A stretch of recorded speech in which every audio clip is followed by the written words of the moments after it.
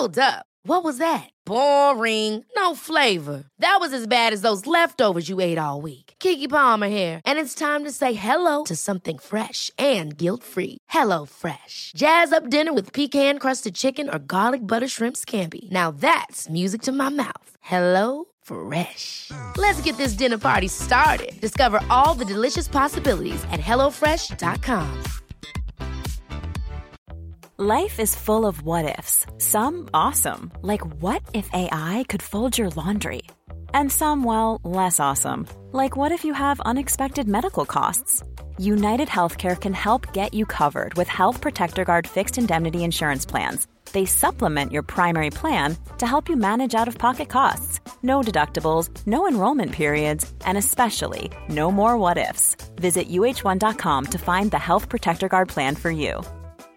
Jewelry isn't a gift you give just once. It's a way to remind your loved one of a beautiful moment every time they see it. Blue Nile can help you find the gift that says how you feel and says it beautifully, with expert guidance and a wide assortment of jewelry of the highest quality at the best price. Go to BlueNile.com and experience the convenience of shopping Blue Nile, the original online jeweler since 1999. That's BlueNile.com to find the perfect jewelry gift for any occasion. BlueNile.com. Hi, I'm Daniel, founder of Pretty Litter. Did you know cats tend to hide symptoms of sickness and pain? I learned this the hard way after losing my cat, Gingy. So I created Pretty Litter, a health monitoring litter that helps detect early signs of illness by changing colors, saving you money and potentially your cat's life. Pretty Litter is veterinarian developed, and it's the easiest way to keep tabs on your fur baby's health right at home. Go to prettylitter.com and use code ACAST for 20% off your first order and a free cat toy. Terms and conditions apply. See site for details. Save big money on exterior wall lights. Now at Menards. Find your style with Patriot Lighting.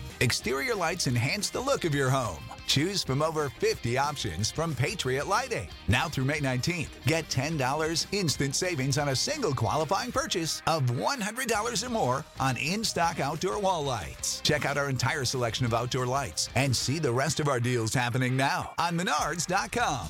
Save big money at Menards.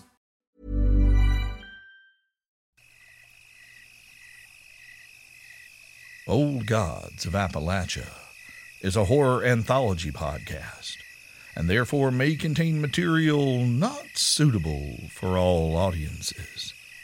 So listener discretion is advised.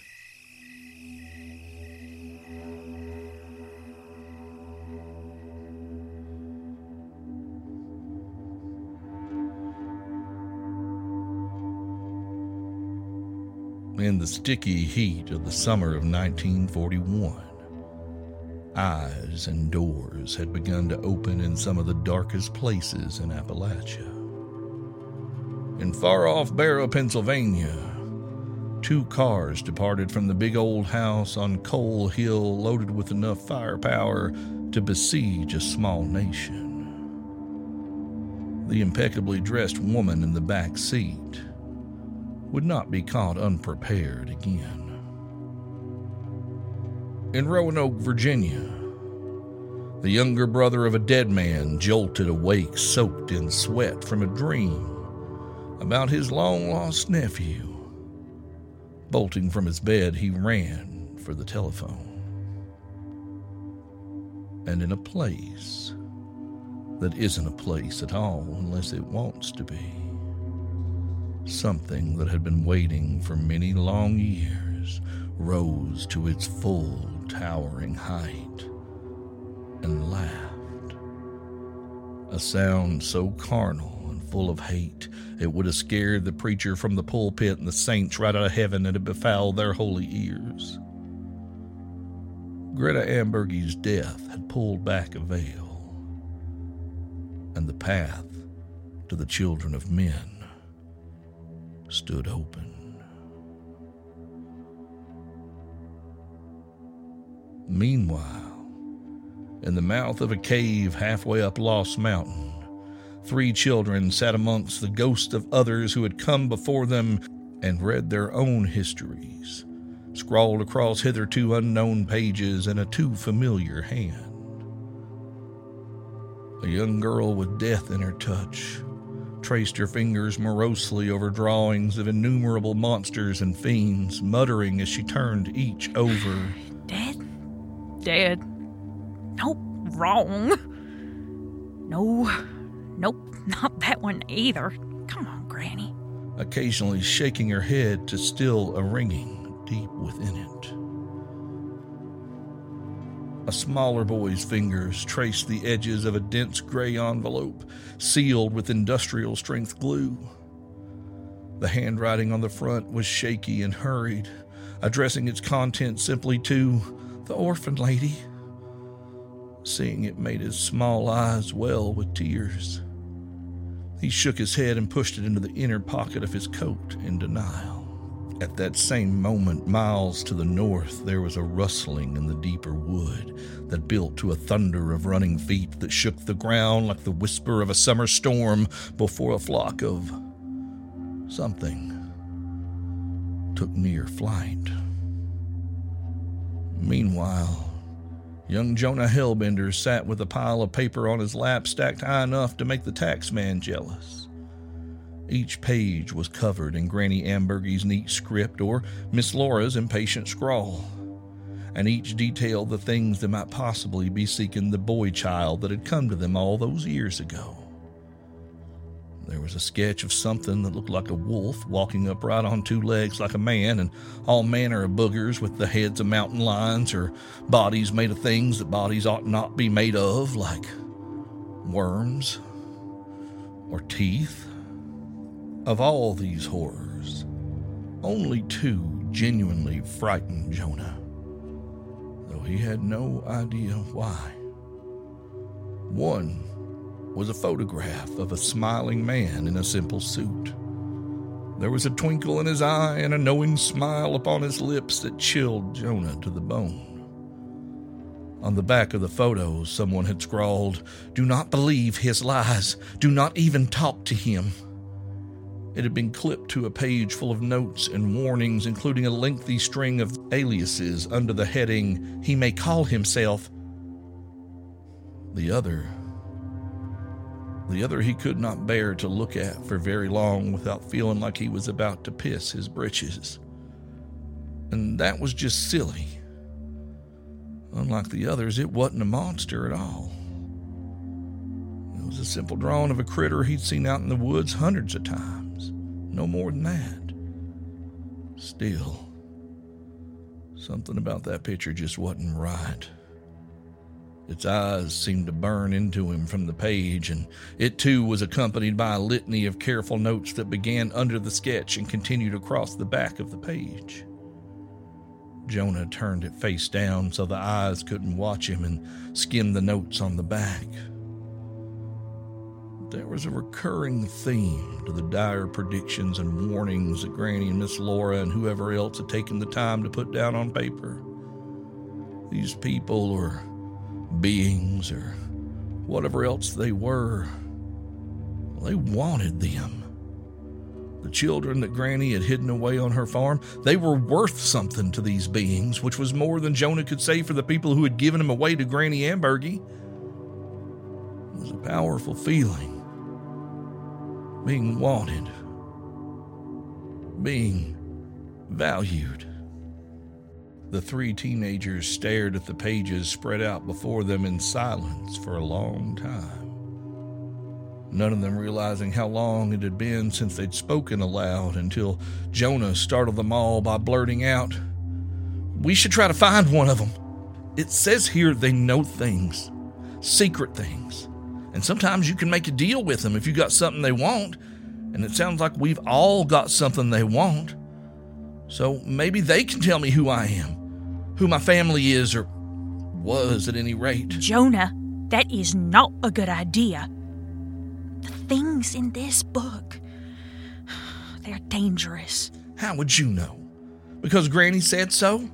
Granny Ambergy lied, Rachel. She lied to all of us. She always said she never knew where I come from, and it's clear she knew a lot more than she let on. These folks, the beings in her book, might know a lot more, or at least be able to point me in the right direction. You can't trust these things. They tell you what you want to hear. They make you promises, but their gifts always come with strings attached. You don't understand, Rach. You knew your mama. Rachel's eyes narrowed, and Jonah held up his hands in a conciliatory gesture. I know you lost your ma real young, but at least you knew her. You know where you come from. I don't know anything about my people, Rach. Don't you see? They could still be out there, and I have to know. And if not, well, hell, at least maybe somebody or something wants me around. Can help me figure out what to do next. They say that knowledge is power, family. And that's true enough so far as it goes, but they also say that a little knowledge is a dangerous thing and that power corrupts, and young Miss Rachel didn't like the gleam she saw in Jonah Hellbender's eyes as he gazed upon the late Granny Ambergy's Bible, or whatever that wondrous tome was in truth. His desire for that knowledge contained amongst its pages, the naked hunger for it, reminded her too much of some other folks she'd known in her few years on this earth. She'd seen firsthand what those who sought power sometimes found at the end of that quest. And she'd be damned before she saw her friends share their fate. Reluctantly, she sighed and leaned forward, flipping back a couple of pages in Granny's book. Fine, then. This one, here, it wants me. You want to meet one of them things? I can introduce you.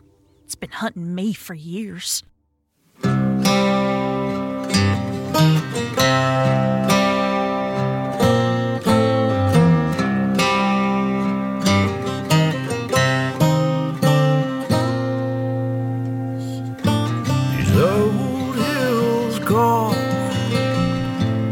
Blood of my body, a pound of flesh for a ton of coal. So down I go into a dark hell waiting, where lungs turn black and hearts grow cold. And I'll take to the hills and run from the devil to the dying sun.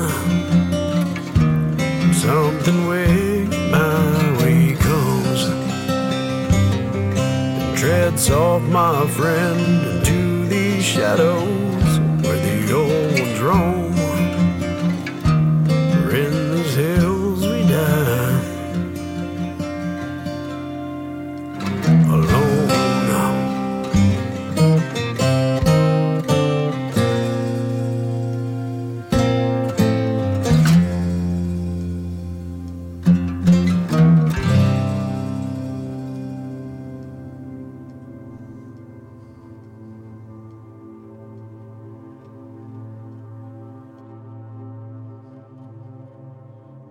Jonah regarded Rachel for a moment.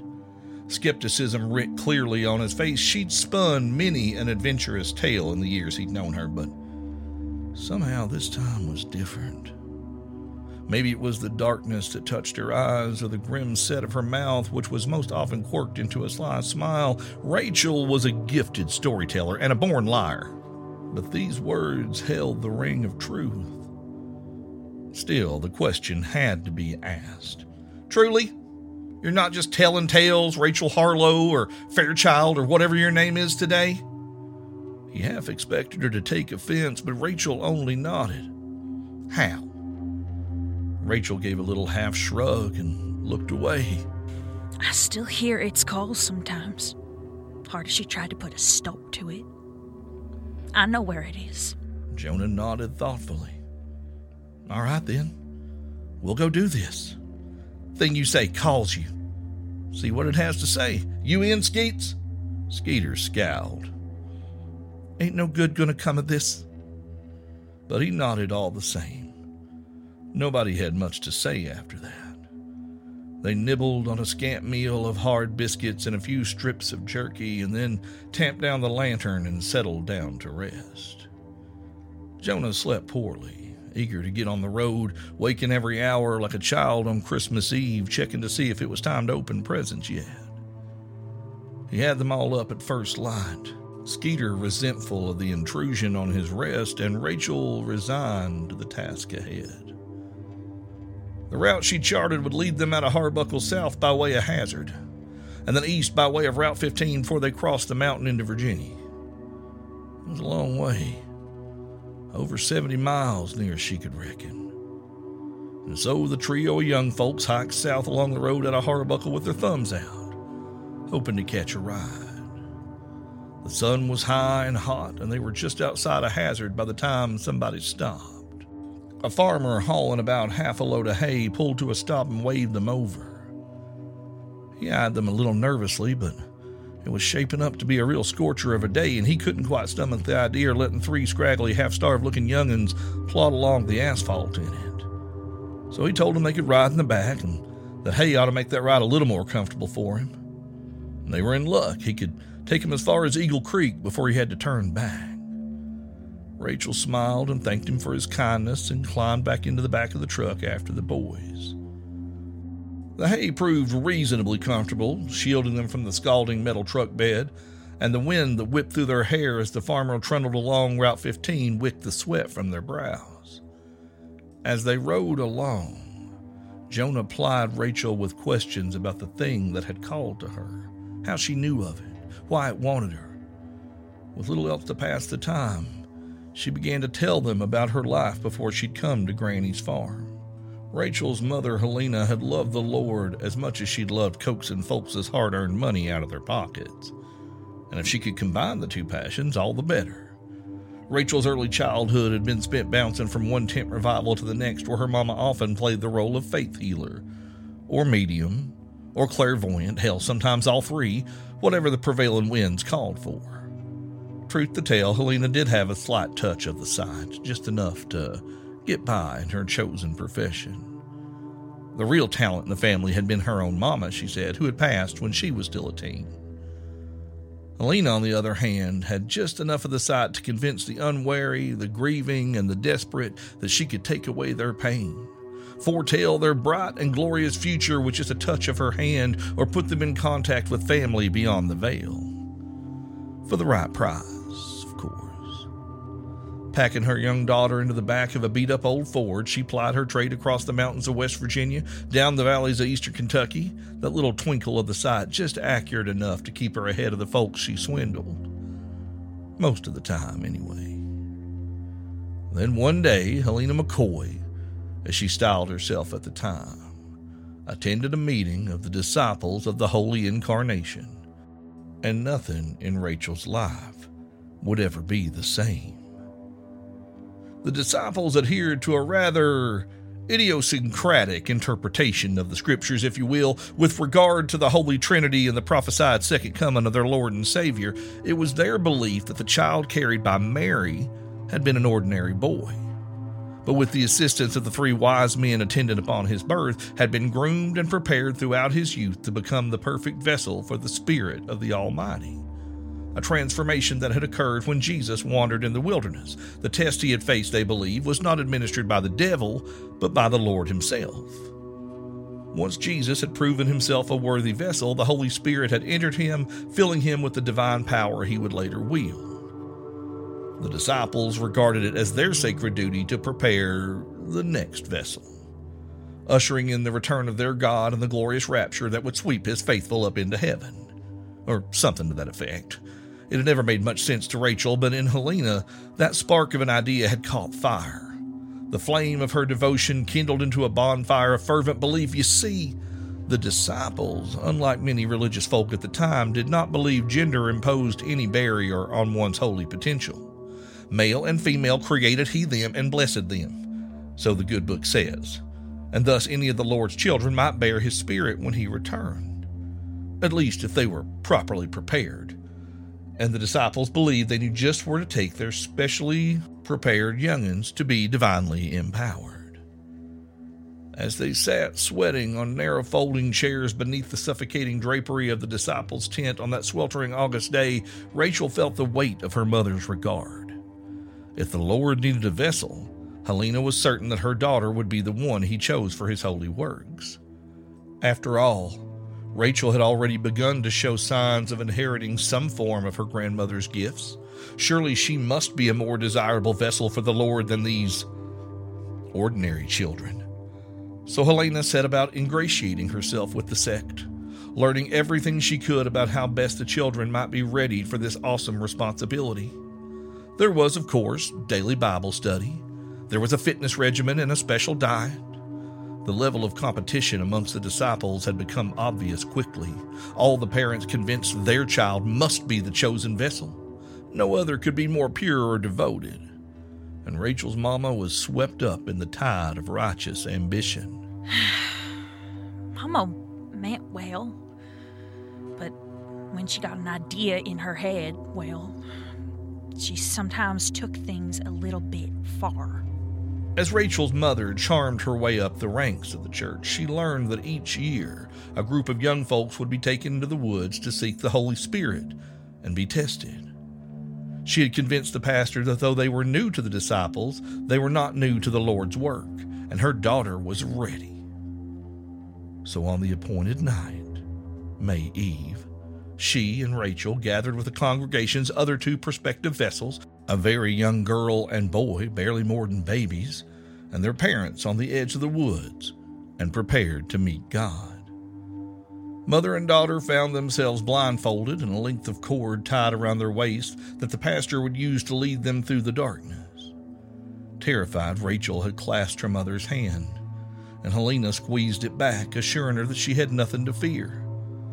The small assembly made their shuffling way through the brush, stumbling over unseen roots and tangled vines until they reached their destinations, where the blinds were removed from their eyes and their bonds untied. They stood in a small clearing at the mouth of a tunnel, not a cave, but clearly a tunnel hollowed out of rock into the side of the mountain. Strange designs, patterns of arcs and spirals and slashes had been carved into the stone, and they could see the faint flicker of light from within. The pastor dropped humbly to his knees, gesturing for the other disciples to follow, and Rachel nervously sank down next to Helena. Her mother's hand trembled in hers, and her face held an expression of fierce joy edged with a hint of desperation. The thing that emerged from the tunnel was quite clearly not God. Not the God of Abraham or any other mortal man. Rachel's jaw dropped, her face slack and stunned with shock as the creature that the disciples had somehow come to venerate stepped from its cave. Its voice was a cacophonous howl that rent the night air, leaving its assembled flock stunned and motionless, and then it snatched up one of the other two children, and the screaming began. To her credit, the woman currently known as Helena McCoy didn't hesitate. She jolted to her feet, snatched her young daughter up in her arms, and ran. Rachel speculated her mama must have been peeking during that long, slow walk into the woods because her step never faltered. She led them unerringly through the darkness, straight back to the wide spot on the side of the road where they'd left their car. There were shouts behind them, and Rachel could hear the sounds of someone or something tearing through the underbrush behind them. But Helena was quick, and she had a head start. She reached the old Ford before they could catch up to her, pushed Rachel across the bench seat through to the driver's side door, and slid in behind her. Helena gunned the engine and tore off into the night, but by now, whoever pursued them had caught up. She did her best to lose them as the car swung wide around curves and nearly fishtailed on the hairpin turns of the twisty mountain roads, but every time she hit a straight stretch, they caught her up again. The disciples of the Holy Incarnation were right on her tail as she drove onto a narrow old wooden bridge that spanned a steep ravine. Signs at either end warned travelers that only one car was permitted to cross at a time. Their pursuers did not heed this prohibition. They were halfway across when they heard a tremendous crack. The bridge swayed under them, and Helena's arm slapped protectively across her daughter's chest, and then they were falling. When the bridge collapsed, I grabbed for Mama, and I held on tight. When we hit the side of the embankment, the car flipped over and kind of tumbled the rest of the way down. When we finally fetched up at the bottom and the world stopped spinning, I was just a kid. It had only happened a couple of times before, and I didn't understand how careful I had to be about touching things, touching people, especially It's okay, Rach. You don't have to tell us no more if you don't want to. Granny liked to talk about our gifts. Some gift, huh? For a long time, I just sat in the car with Mama. What was left of her, mostly just some bones and old rags. Eventually, when I got hungry enough, I crawled out of the car and up to the road and started walking. I was lucky. Some nice folks found me, took me home with them. Didn't take too long before they figured out how unlucky that was for them. Rachel stared down at her hands and sighed. The boys didn't press, and finally she went on. I couldn't really control this thing I can do back then, and it started attracting attention. To everyone's surprise, not least his own, Skeeter interrupted her tale, his face a mask of dread as he blurted out, "What was it, the baby eater?" What? No, it was something different, something closer to human, maybe? Or at least better at pretending to be. I started hearing voices calling to me from the woods out back of the house, or from the weeds when I started walking home from school. I did my best to just ignore it. And it started happening when I was sleeping, talking to me in my dreams. One night I woke up and me and little Nan, I was their little girl, I was sleeping in her room. We're on the floor and the bed and all the covers were just gone. They were afraid I might hurt Nan, and so was I. Anyway, that was when I came to Granny Ambergy's. The three friends were silent for a long while after Rachel finished her story. Eventually, they came to the outskirts of a small town and a neatly painted sign welcoming them to Eagle Creek. The farmer was kind enough to drive them into town and drop them off outside of Eagle Mercantile before continuing on his way. From there, Rachel managed to hitch them a ride into Virginia with a tractor salesman who was heading from Eagle Creek to Prince's Flat.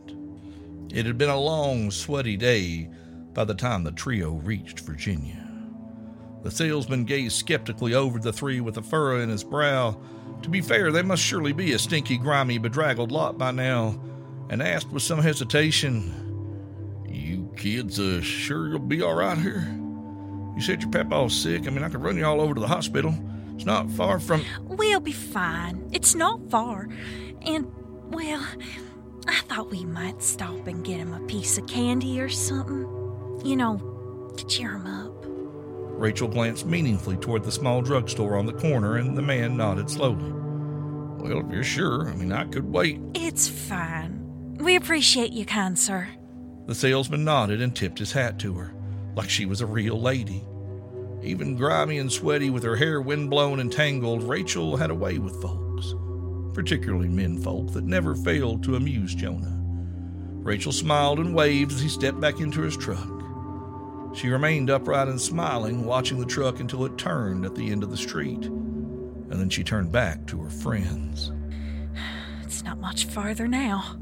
It was, in point of fact, a few more miles out of the hustle and bustle of Prince's Flat, but when Jonah asked her about hitching another ride, Rachel said no.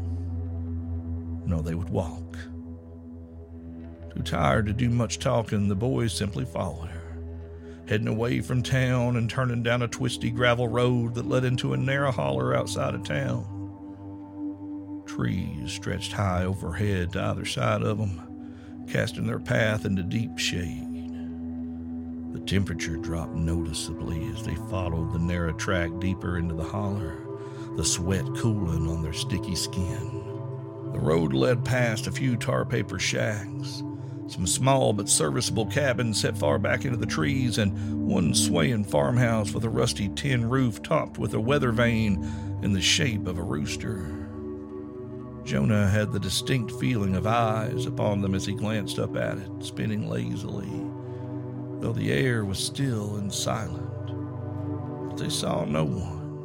The sun was riding low on the ridge above them, limiting the tree branches in a fiery orange light by the time they reached their destination. The road curved around a bend in some trickling tributary of the Powell River before a narrow wooden bridge, clearly constructed decades before, led across the creek, dead-ending in a space wide enough to park a car or turn around, but nothing any sensible person might call a parking lot. In the shadow of the woods, across an unkempt plot of tall grass, an abandoned church leaned against the trees. It might have once been white, Jonah imagined, but most of its paint had peeled away long ago. The exposed boards were gray and weathered now. In the spaces they weren't crawling with rot, that is. Constructed unwisely on a mere mosquito bite of a rise in the holler bottom, the structure was all but sunk into the thick mulch of the swampy forest floor, a greenish-black mold crawling up its walls from the muck.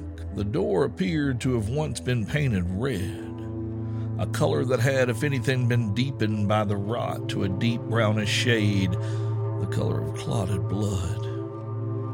It sagged on its frame but remained shut. The glass in the church's windows were long gone, but for a single cracked triangular pane of stained glass high in the steeple, probably all his congregation could afford when it was built. Jonah couldn't quite make out what it might have depicted. It didn't look like a cross. A star, maybe? Or the sun? Something on a red field, perhaps intended to match the door, but it was too damaged to make out. A sudden rustling in the woods around them broke the silence, and the three teens startled. Skeeter glanced around nervously. Rach? Rachel didn't answer him. Her eyes never left the church. There was a faint creak, and as they watched, the door swung open before them. The thing that emerged from the den it had made inside the ruined church wore the shape of a man in a way that suggested it had hastily assembled a costume for a Halloween party it had forgotten about until the last minute. A black overcoat hung long and loosely over limbs that seemed, even draped in tattered wool, to have too many sharp, angular joints. The four claws that peeked from beneath the cuffs were long and multi-jointed and ended in talons. Its head hung bulbous and bald on a neck that seemed too delicate to hold it.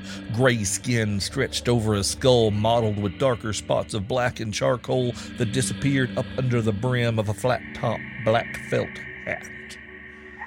And beneath the brim of the hat, its face was covered with what looked like a death mask. Crumbling white plaster going yellow with age, blank and expressionless. The eyes that stared from its sockets were a piercing yellow, glowing like topaz floating in an inky black sclera, and they were alight with a cold, ruthless intelligence. Watching, weighing, assessing.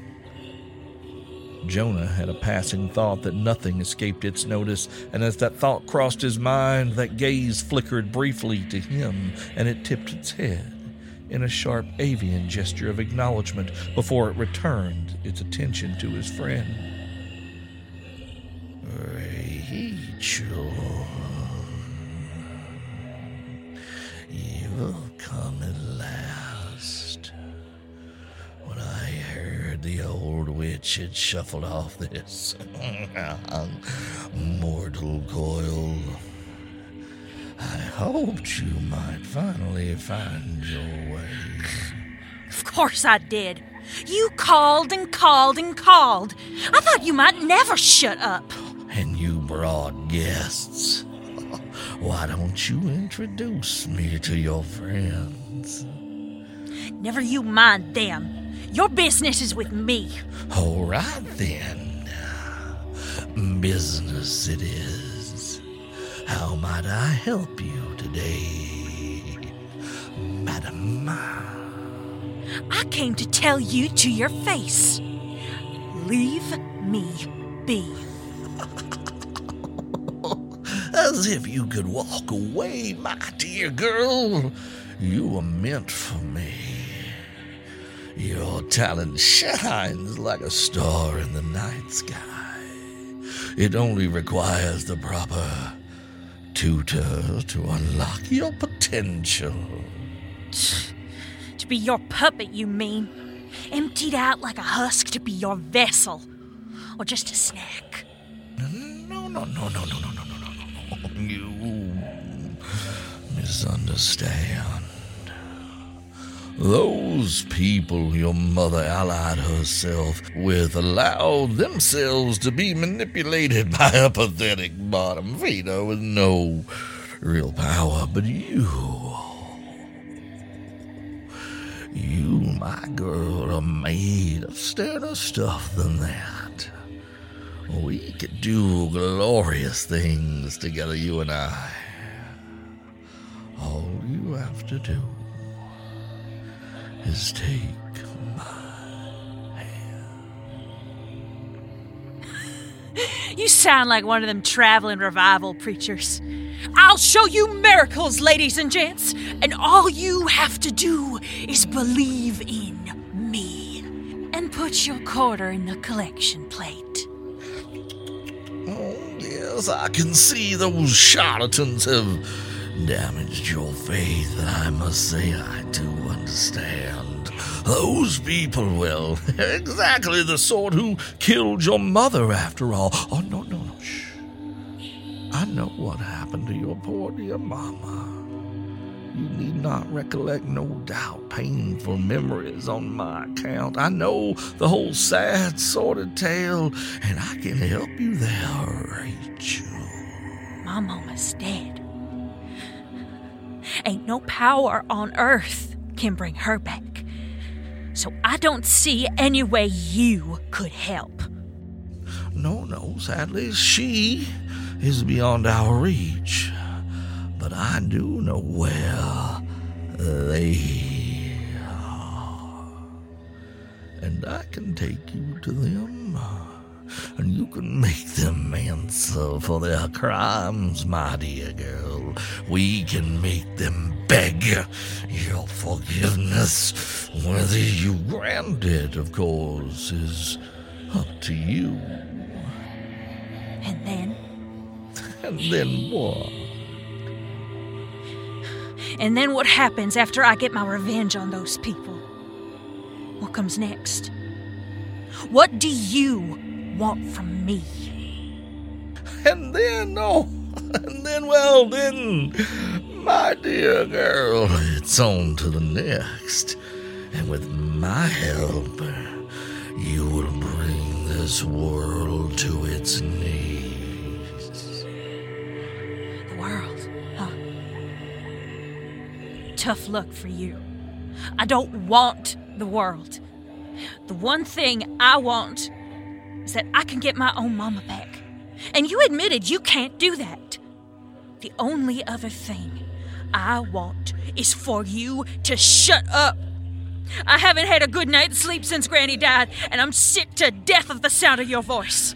Before she could second-guess herself or question her control over her gift, Rachel ran straight toward the thing in the suit, barreling into it at top speed. She plunged her hands into the folds of its coat, grasping for flesh, for something made of solid organic matter that she could break down into its component parts. The creature laughed as her hands found nothing but fabric, its body seeming to twist and writhe away from her touch, the material of the coat itself slithering into her way as if it had a mind of its own. And then it grasped her by the neck with one taloned hand, nails digging into the tender flesh of her throat as it lifted her up, holding her at arm's length, her hands scrabbling furiously at its coat sleeve as she struggled for breath. "Let her go!" Skeeter bolted across the grass and leapt onto the thing's back, climbing it like a tree, his voice rising in a piercing siren of a scream, a sonic assault like nothing Jonah had ever heard before as he rained blows down upon it with his fists. Jonah clamped his hands over his ears, his eyes watering, his thoughts a whirl of confusion and pain. He needed to help them, but to do that, he needed this pain to stop. He needed. And somewhere inside him, Jonah Hellbender felt a familiar stirring. From the depths of his jumbled, half-formed memories, an image surfaced, or more of a feeling, really. He had a need, and it would be answered. Whether he was hungry, or his diaper needed tending, or he was just bored, all he had to do was call. All he had to do was reach out. All he had to do was unlock a door. "Boy, what are you doing?" The thing that wore the trappings of a man bellowed as it slung Skeeter off its back. The skinny boy flew across the clearing, landing in a heap at the base of a gnarled oak tree. His cacophonous wail was cut off abruptly. Rachel slumped to the ground as it released her, its prey all but forgotten as it turned toward Jonah with a bellow of rage and maybe something else. Some other emotion he couldn't quite put his finger on. Was it fear? Jonah turned to face the thing, whatever memory he'd stumbled into slipping away as the ringing in his ears faded and his thoughts began to clear. The creature loomed over him. Jonah balled his hands into fists, ready to fight when the creature screamed. Jonah looked down and saw that Rachel had clamped a hand onto its ankle while it was distracted, its focus solely on Jonah. Her deadly hands forgotten, shuddering and screaming, it fell to the ground, kicking, trying its best to sling her off, but Rachel's grip was tight. And beneath the tattered black coat, disjointed shapes buckled and writhed. And then suddenly it exploded in a burst of tattered rags and dust and birds. A screeching cloud of tattered ink-black wings burst from what had been its body, and most of them arrowed off into the trees. A scattered few circled the clearing, cawing resentfully down at them before vanishing after their brethren. Neither Jonah nor Rachel said anything for a moment, shocked and catching their breath in the ensuing silence. And there was a soft moan as Skeeter began picking himself up from where he lay at the base of the tree. "Skeets, you okay, buddy?" Skeeter flashed Jonah a thumbs up as he rubbed his sore head. Remembering his manners, Jonah hurried over to Rachel and offered her a hand up, which she accepted.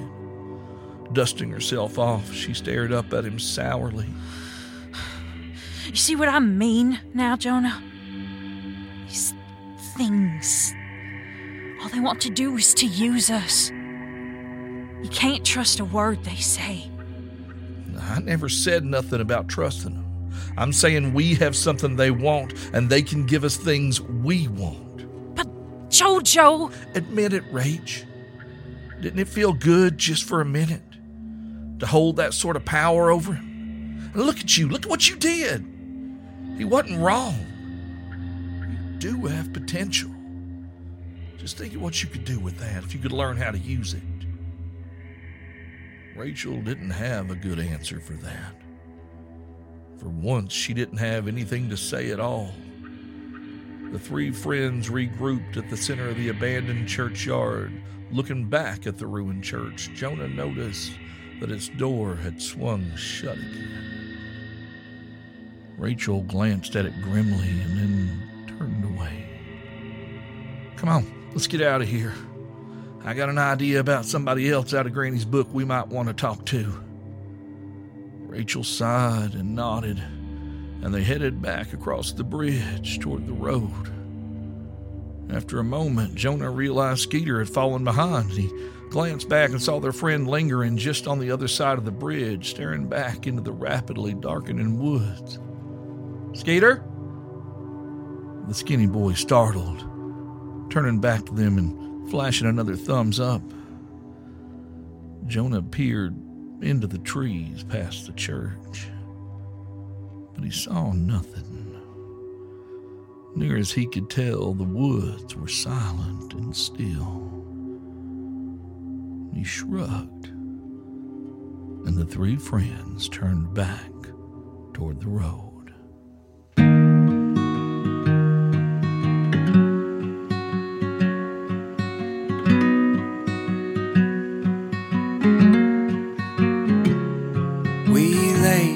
My mama to rest. The ridge bowed its head, and I tattooed her name on the top of my wrist. Was 6 feet too low. When her heart becomes cold, they'll sniff out her bones and see how bright she glows. See, I hear that time is a cold hammer's blow. The days in this holler are caskets to close. Oh, I watch the sun sink and pray it may rise, and hope in the tales I keep buried in my mind.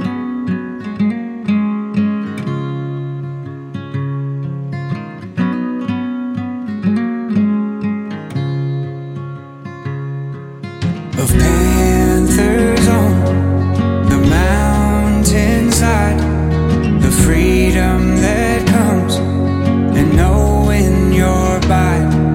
Well, I sharpen my teeth, pray my nails become claws to finally dig out of this hole we've always called home. Well, hey there, family. Well, no, that was a big old bite of a road trip courtesy of our mistress of the ever-loving darkness, Cam Collins. Give it up for Cam.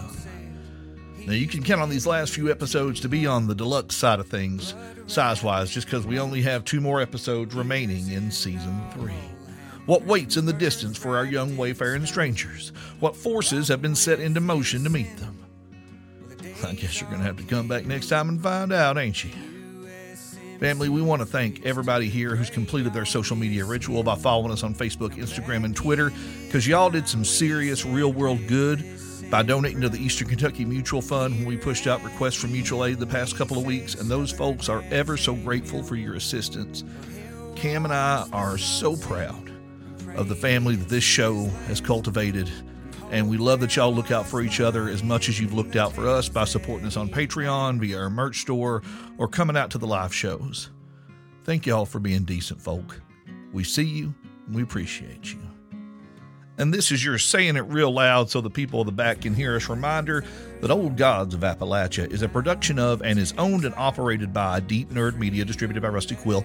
Today's story was written by Cam Collins and performed by Steve Shell. Our intro music is by Brother Landon Blood. Our outro music is by Brother John Charles Dwyer, and it is available on our Bandcamp. Talk to you soon, family. Talk to you real soon.